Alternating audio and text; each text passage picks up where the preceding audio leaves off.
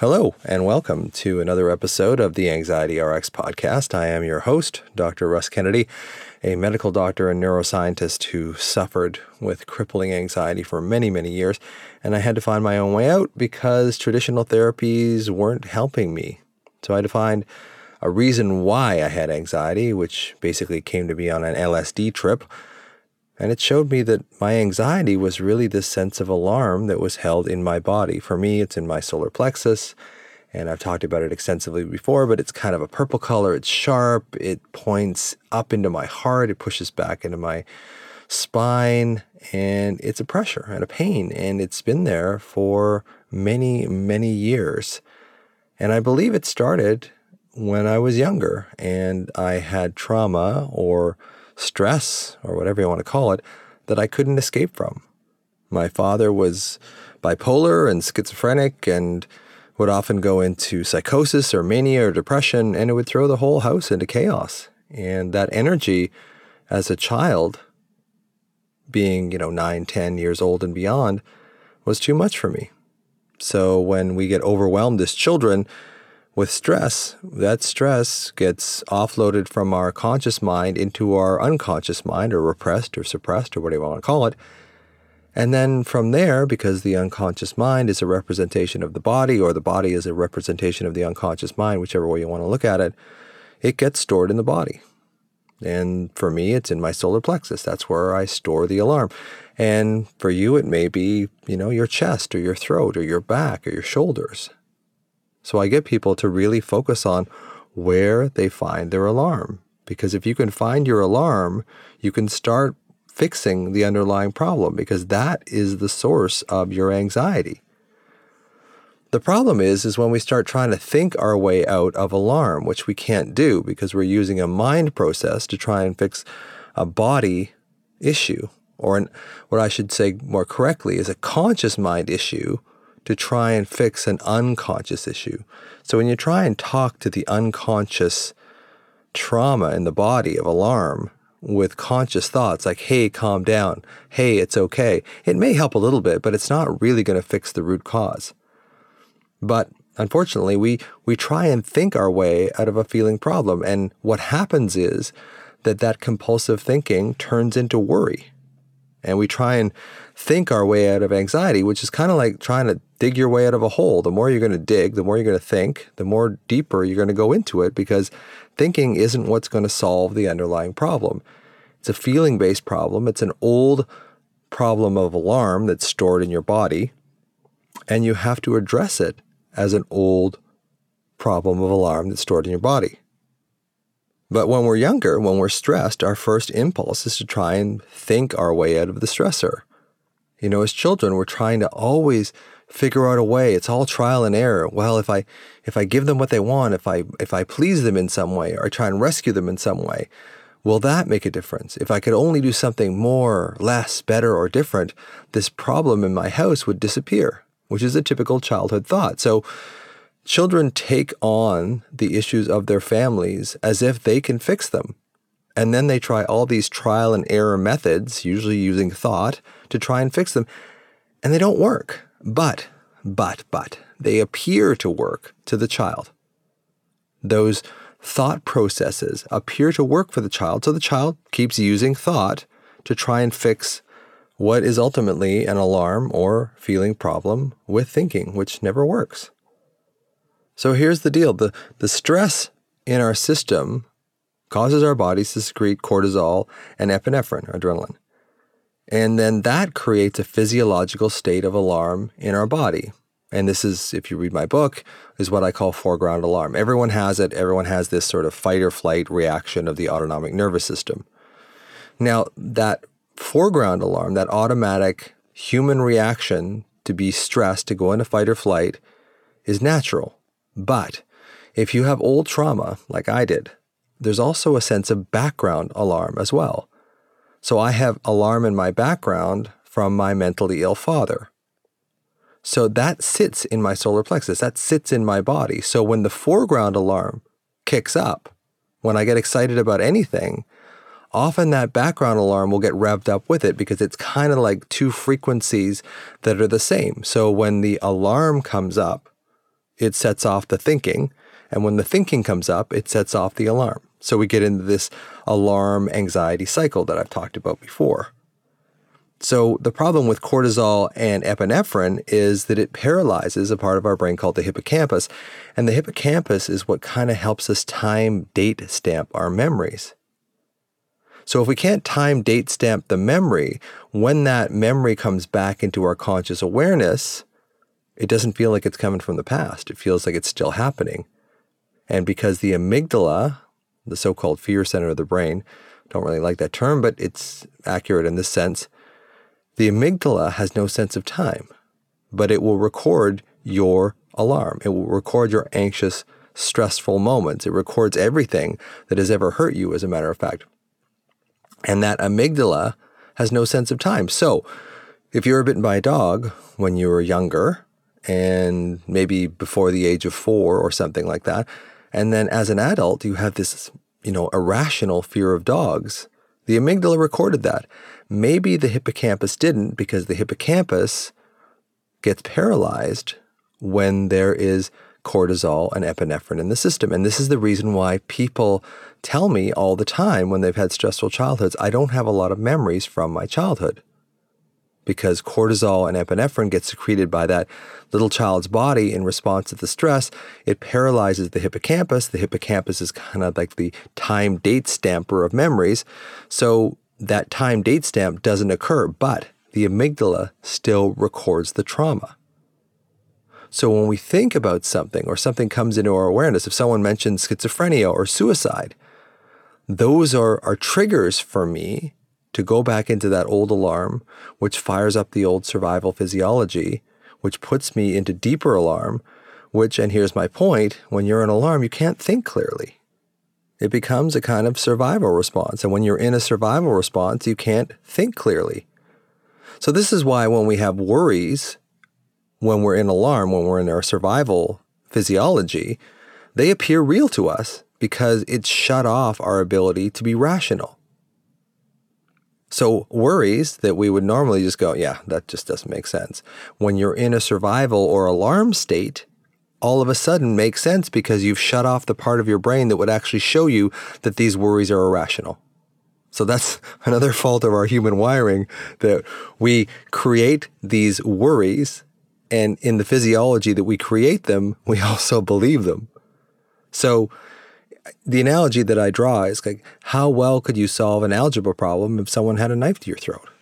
Like, you can't think clearly when you're in deep alarm like that, which is basically why when we try to think our way out of a feeling problem, when we try and think our way out of anxiety, we just make ourselves worse because we don't actually have the brain power necessary to really see that our thoughts are irrational. We have to bring the calm sense into our body first. So you've got to see that you're in alarm. You've got to see that you're in a survival state when you get into alarm. You have to recognize it. You have to develop an awareness of that alarm. And once you develop that awareness, then you can have a choice. And the choice at that point is, I'm going to go into my body. I'm going to breathe into this. I'm going to have compassion for myself. I'm going to put my hand over my chest. I'm going to connect with that alarm, as opposed to going up into your head. Because going up into your head is not going to help you. It really isn't.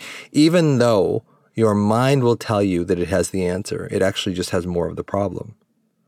So thinking is not going to help you out of that survival state, although your thoughts will be emphatic that they have the answer. Your thoughts will say, this is that we'll just keep thinking, and you'll come up with the solution, which is a massive trap because it just creates more anxiety. Your thoughts are a trap. So you really have to feel your way out, develop that awareness that, hey, I'm in alarm. Maybe not use the word anxiety. I'm in alarm right now. I have to find that alarm in my system. I have to connect with it. I have to breathe. I have to, ground myself in the chair that I'm in, or feel my feet on the ground, or take a few deep breaths through my nostrils, feel the air come through my face and into my chest, and just really focus on sensation rather than going up into your thinking. And some people say, well, just think positive. Just think positive thoughts. It's really, really difficult to think in opposition to how your body feels. And on top of that, once you start thinking, once you go up into thoughts, even if you are thinking positive, your ego will just slowly kind of crowbar that in. And before you know it, you're back in the old worry again. So you can't beat thoughts on their own turf. That's one of my favorite sayings is you can't beat thoughts on their own turf. When you go into your thoughts, you're at the mercy of your thoughts, especially if you're in survival physiology, because you won't have the ability to rationally see where you're at. So what you have to do, kind of like an early warning system, is recognize the signs of your alarm early, which I talk about in other podcasts, but also write about in the book, and almost say to your mind, hey, mind, I know that you're going to start handing me shitty thoughts. I know that you're going to start doing this. So what I'm going to do is I'm going to put my hand on my chest. I'm going to go in a breath. Even though those thoughts are so seductive, even though they're pecking at you like, please, please, please think me. Like the sirens in that story of Ulysses and the sirens, when he has a boat and he's going by Siren Island, and the beautiful maidens are calling to him and singing to him, and he's strapped to the mast, so he can't go to them, but he wants to. And it's kind of like that's what your thoughts are like. Your thoughts are like the sirens on Siren Island. They're trying to pull you, but they're going to pull you onto the rocks. They're going to pull you to your own doom. And it's realizing, hey, I'm in alarm. There's no point in going into my thinking. I can't think my way out of a feeling problem. I can't dig myself out of a hole. What you have to do is go into your body. Really, even though your body's painful, I realize that it's hard to go into your body when your body's painful, but that's how we metabolize the trauma. And if you need someone else to help you, if you need like a counselor or a somatic practitioner or someone like that to help you move through these thoughts, by all means, do that. Because really what we have to do is solve the problem at its source, and the thoughts will never solve the problem at its source. And that's why I'm not a huge fan of CBT, fixing anxiety permanently. It does help, to think differently, to go into your mindfulness and think differently. It does help in the short term. But unless you go with the underlying root of the problem, which is this old alarm trapped in your system from unresolved, typically childhood trauma, you're always going to have alarm. And that alarm is always going to try and seduce you into thinking. But if you cut it off at the pass, if you know, hey, I'm in alarm right now, I'm going to use my awareness to bring myself into my body, into my breath, into some part of my body that feels good or at least neutral. I use my breath a lot. I use the breath as it comes in through my sinuses. I can really feel it and focus on that sensation because that will calm me down. That will actually help the root cause or the underlying source of the alarm in the first place. So I put my hands on my chest, I take slow breaths, I really focus on the positive feeling in my body. But I can also focus on the alarm as well and feel it with compassion and see it as my wounded younger self.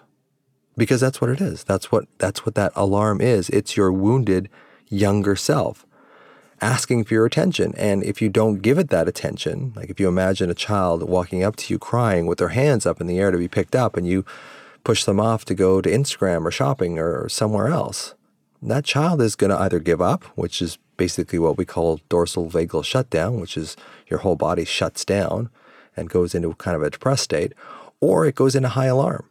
Because that child is going to try and raise the alarm so high that it has to get your attention. But the problem is, it raises the alarm so high that we start going back into thoughts again. And that child is left on their own without the attention because we've all of a sudden escaped into our thoughts. And from a neuroscience standpoint, when you take your focus away from your scary thoughts and redirect energy into the grounded present moment sensation in your body, you move out of your survival limbic brain and back into your rational prefrontal cortex, your prefrontal brain, the part that actually is rational. So then once you've regained your ability to think rationally because you've grounded your body, then you can use your thoughts to find a solution. Because I have nothing wrong with thinking once you've grounded your body. But if you're trying to think your way out of a feeling problem when you are in deep alarm, you've shut off the part of the brain that would actually solve the problem. So I like to say You can't put out a fire from inside a burning house. You got to get outside where it's safe. And what I mean by being outside is being in your body. Get outside of that survival physiology, that alarm that's going to just keep you locked in that old survival trauma loop of alarm in the body, thinking in the mind, thinking is poisoned, and you're not able to get out of that loop while you still think those thoughts, because your body will react to those worries as if those worries are true. So you can't be thoughts on your own turf. You can't think your way out of a feeling problem. You have to move into your body. When you sense you're in alarm, and this is the trick, and I'm going to do another podcast on that, is how do you recognize you're in alarm before it takes you over so badly that you're already thick in your thoughts? Because that happens to everyone, at least early in their recovery from anxiety, is that we are in our thoughts before we even recognize it. And it's just a matter of developing some awareness in your system of what alarm feels like, what it feels like early on, so you can see it coming up. Knowing your triggers, so knowing once you go into this state of alarm that your thoughts are just automatically going to turn into poison, and there's just no point in going and drinking that poison because it's not going to do you any good. So it's recognizing the alarm, seeing how it comes up in your body. For me, like I said, it's in my solar plexus. For some people, it's in their heart or their upper chest or their throat or their belly or across their shoulders. Where does alarm show up with you? When you're feeling quote unquote anxious, when you're getting into this sort of anxious loop or trauma loop, where do you feel that in your body? Because that's the source of the problem. That's your younger self asking for your attention. And if you don't pay attention to that younger self, they'll either give up and you'll go into shutdown or kind of a depressed state, or it'll go into high alarm, which is the real anxious state, the sympathetic fight or flight state that a lot of us with anxiety know intimately. So there is something to yoga, there is something to breathing, there is something to all these things because they bring you back into your body. They ground your body, they stop cortisol secretion, they stop epinephrine or adrenaline secretion, and they allow your body to calm down. When your body calms down, your brain regains that prefrontal cortex. It regains that ability to think rationally, and then you can see your thoughts for what they really are. Again, I don't have any problem with thinking. I do have a problem with thinking when you're in alarm, because you're just never going to be able to think your way out of a feeling problem. So that's this episode. I hope you like it. Send me messages on Instagram at TheAnxietyMD. Anything is The Anxiety MD, my YouTube, Instagram, all that. So if you want to find me, just Google those things. And I do this because I don't want you to have to suffer with anxiety like I did. It crushed me. It almost killed me. So my mission in life is to try and get a solution that works for people, because I see so many people struggling with anxiety and going through therapies, specifically talk therapies, and they don't get better and they blame themselves. And it's not a problem of yourself. It's a problem that the therapies that we have currently, the traditional therapies, actually don't work that well. They try and fix the mind when the problem is actually this alarm that's stored in your body. So see you next time. Thanks so much for listening.